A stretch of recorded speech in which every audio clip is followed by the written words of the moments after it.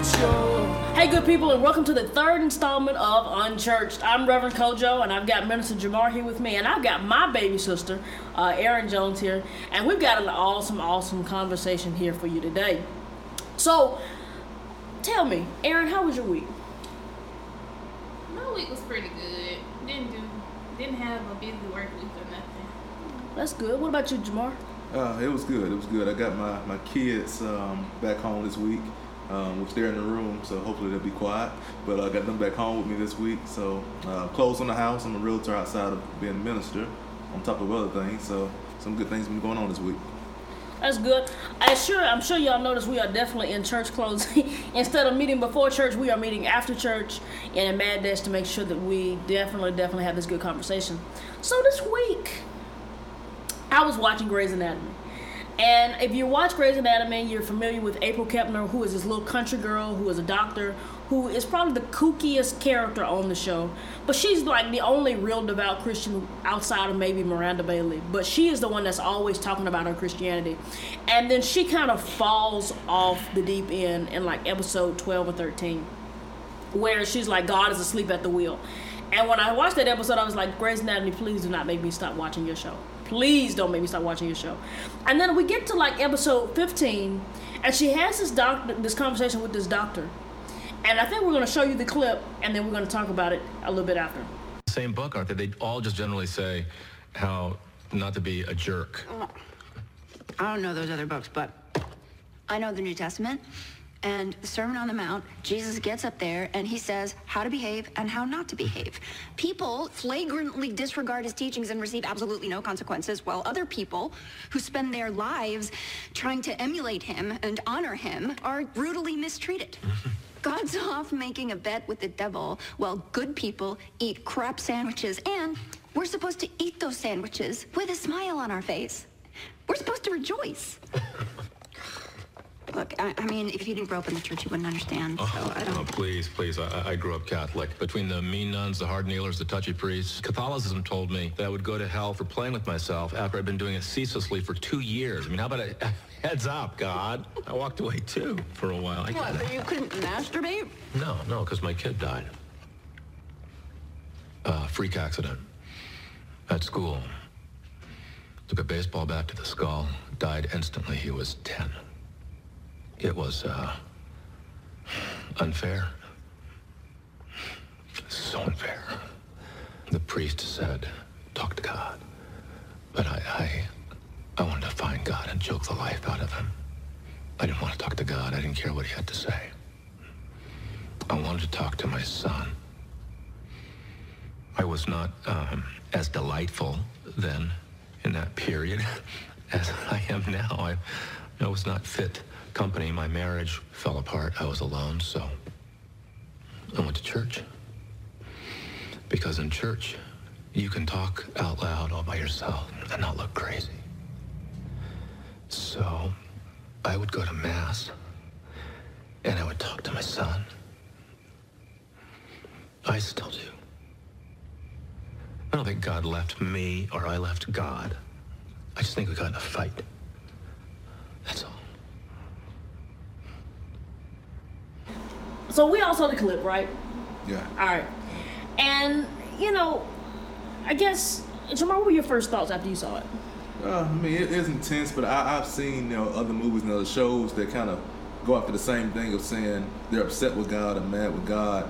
So it wasn't shock, to see something like that on TV, but I guess what got me, she had somebody to back her up and to encourage her more to be upset with God, because that's what the guy, he ended up being a little bit upset about some situations he had. And I mean, I can kind of see where she's coming from, because I've had my little run-ins where I've gotten upset with God. Even though I'm a minister, I've gotten upset with him, and I'm gonna come back to that. But I've gotten upset myself, but not to the point where I wanted God to die. What do you think, Erin?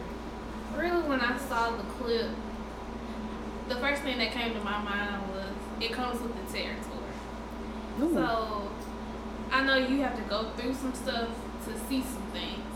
So I was like, she just said that she has to go through the stuff to see the bigger picture. And that's just what I kind of got from it. I'm going to be real with y'all. At the end of that clip, I had a little bit of hope. And I guess she was upset, and I kind of guess that comes with the territory, but like his story kind of gave me a little bit of hope, because I feel like we talk about this, and there are people leave the church because they're mad at God. And then because the people in church tell them, oh, you just need to worship your way through it, praise your way through it, you can do this, da da da da da da da. And his story, when he was like, yeah, I wanted to choke God out, yikes. Yeah, I felt like this, but he said, I still came to church because it was the only place I could talk to myself out loud. And then he goes even further and he says, I don't think God left me. And I don't think I left God. We just got in an argument. And so, like we always talk about relationship over religion, right?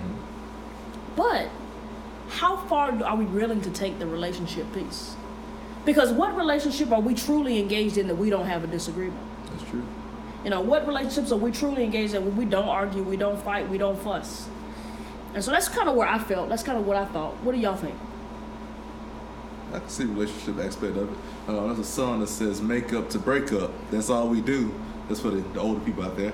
But sometimes you fall out with God. You have different spats with him, like Aaron said. I'm going to call him Minister Aaron for that one. She said it comes with the territory because it happens. Anything worth fighting for, you're going to have trouble with sometimes. So I know she was down. I know she felt out. And that's when my situations, I get down and out. But I know that something bigger is coming. And that's kind of what you were saying. You got to hope from it, because we'll go through all sorts of hell. We'll go through all kind of problems. But we know our breakthrough, our blessings coming right around the corner. Yeah, and then let's get comfortable. Let's think about it, because I know one piece of it for me was that we get upset with God, right? But nobody ever has an explanation. They'd be like, oh, just pray your way through. Mm-hmm. And prayer is powerful, and I believe in prayer, and I believe that we should pray our way through everything. But sometimes we don't get coping mechanisms. Is it? And I know the old folks are always saying, oh, you don't get angry with God. You don't have the right to get angry with God. And I believe this. And y'all, if you don't disagree with me, but I believe that if we're in a relationship with God, that God created us to love us. And I can't think of anybody that I truly love, and I mean truly love, that has not burned me up. I have not been angry with them, just wanted to beat them up, do whatever. But because I've allowed them that level of access. Yeah. And so I believe that if we allow God that level of access, not only can we get upset with him, but he gets upset with us. Y'all, think about that. How many things that we do that God gets upset with us about? We know better. We still did it. Every day. Jesus. Still went that far because it felt good. Oops. My bad. Every day. But I was thinking about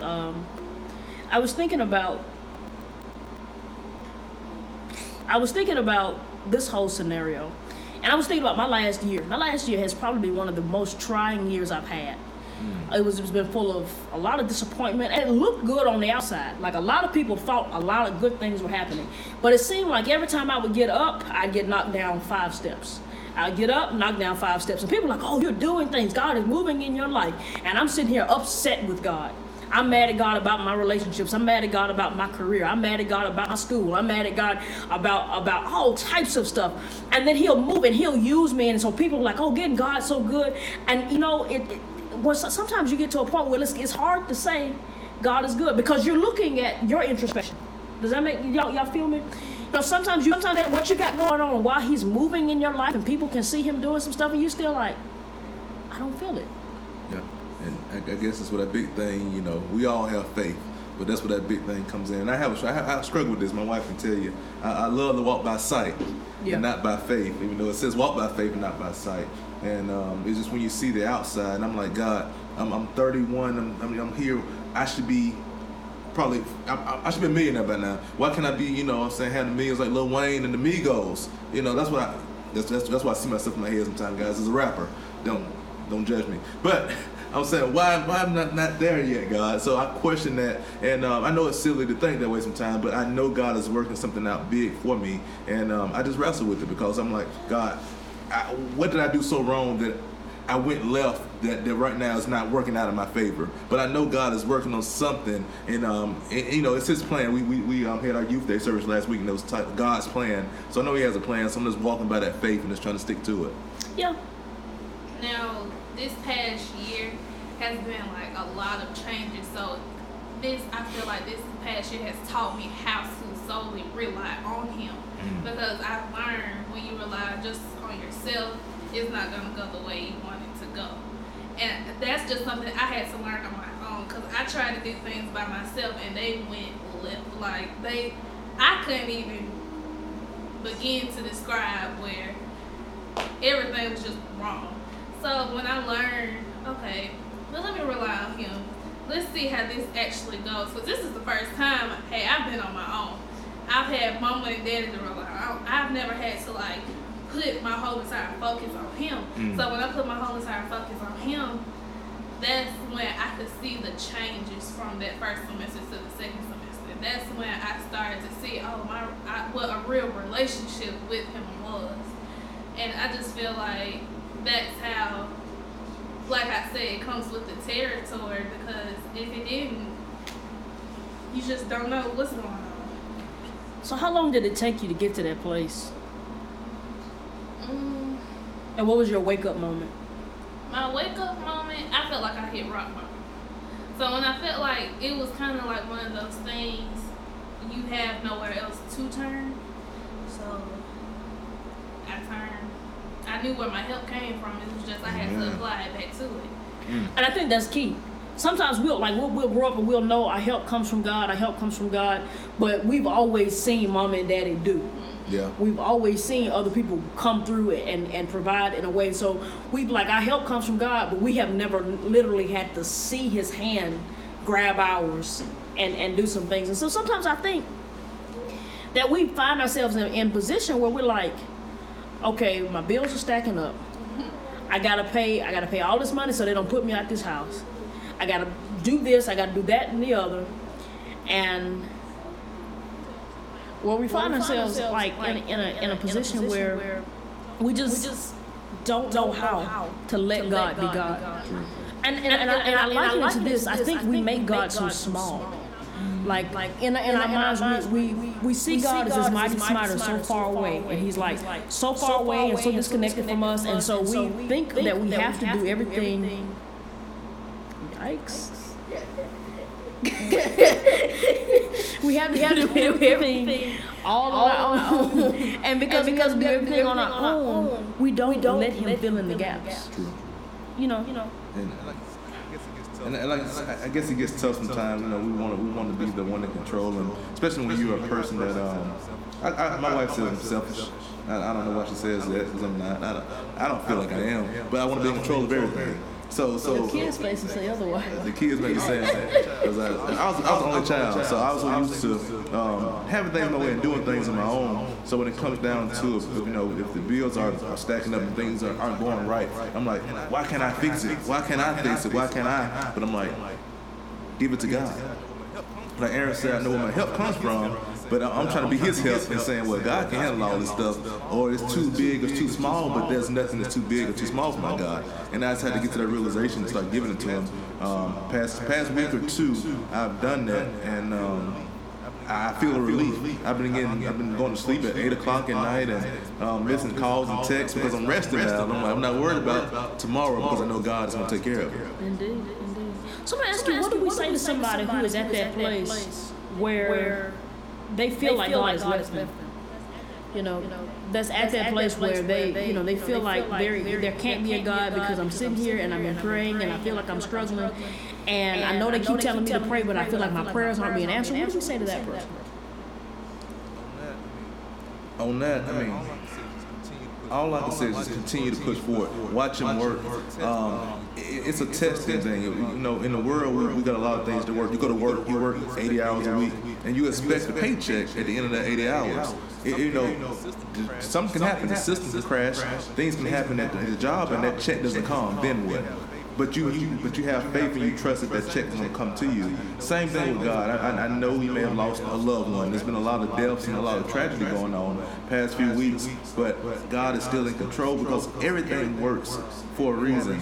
And it happened. Slavery. A lot of people question why did slavery happen? It happened for a reason. why did Christ have to die on the cross? It happened for a reason. So it all has bigger reasons behind it. And it's some things we won't never understand. I hate to say it, but some things I might have to go to God myself and I make it to heaven and say, come on, God, tell me why this happened, or why this, why that. And I still may never get the answer. But all I have to say is just continue to just push through it. And you just have to go through it. The devil's gonna get in your head. He's gonna tell you, don't listen to God. Don't pray to that God. Don't read that Bible. Don't listen to those inspirational stories because God's not real. But I guarantee you this: God will show up and He's gonna show out in your life. You just have to keep pressing forward and keep seeking Him, like the Word says. I kind of like this. You know, they say the best time to work out is when you don't feel like it. I never feel like it. And I'm not gonna lie, I went to the pool, what is it, Friday? And I walked there, swiped my card, got in the locker room, and literally walked back out. I was like, I can't do it. And you know, every fitness aficionado has told me, like, that's the time you work out because that's the time that your brain needs the most release. I feel like our walk with God is the same. When it's hard to pray.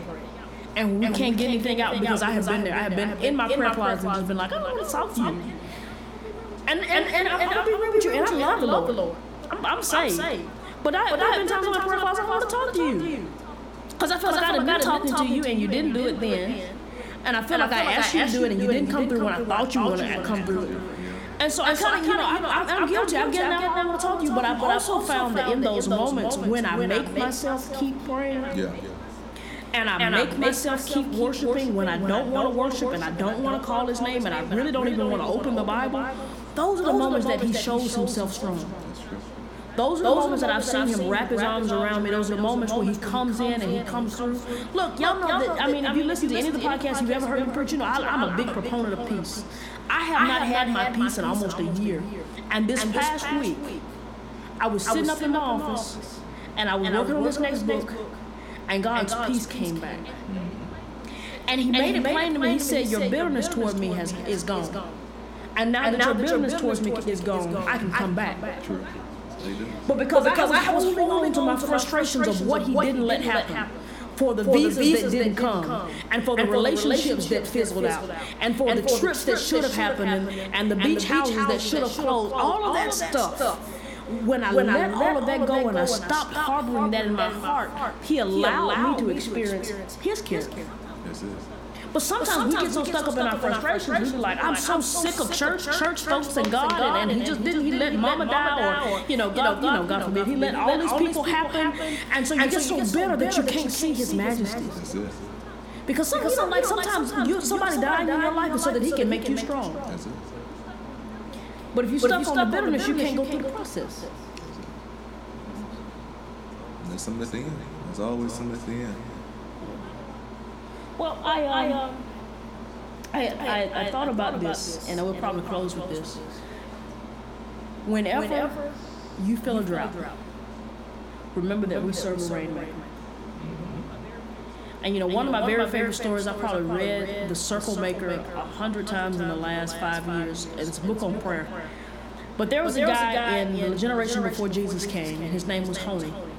And Honey was a regular guy. He was a praying guy, but he was a regular guy, and they were about to die. They were in the middle of famine. It had not rained, and if it didn't rain soon, they were all about to die. Honey decided, he said, I'm going to pray to this God. Now, everybody was upset with God because God didn't let it rain. They've been wicked, all of this stuff. They kind of over the whole religion thing. But Honey decided he was going to sit in the sand, and he drew a circle around him until it rained. And he was willing to sit there no matter what happened. And he looks up to heaven and he says, God, I believe you're going to let it rain. And when it rained, Honey wasn't even done there. He said, but not just for this kind of rain have I prayed, but I'm talking about rain of showers of blessings. I'm talking about showers of favor. We want your spirit. And so it begins to rain harder. And then after that, he begins to ask God for even more. And I believe that if we will push beyond our pain and push beyond our frustration and push beyond what they've said and what hurt we felt in church or any of that, we will experience a love and a peace and blessings like we've never seen before. Well, y'all, that's all we got. This is Unchurched, the third installment. Don't forget to hit the subscribe button no matter where you listen. And we look forward to hearing from you next time. Don't always make the best decisions, yeah.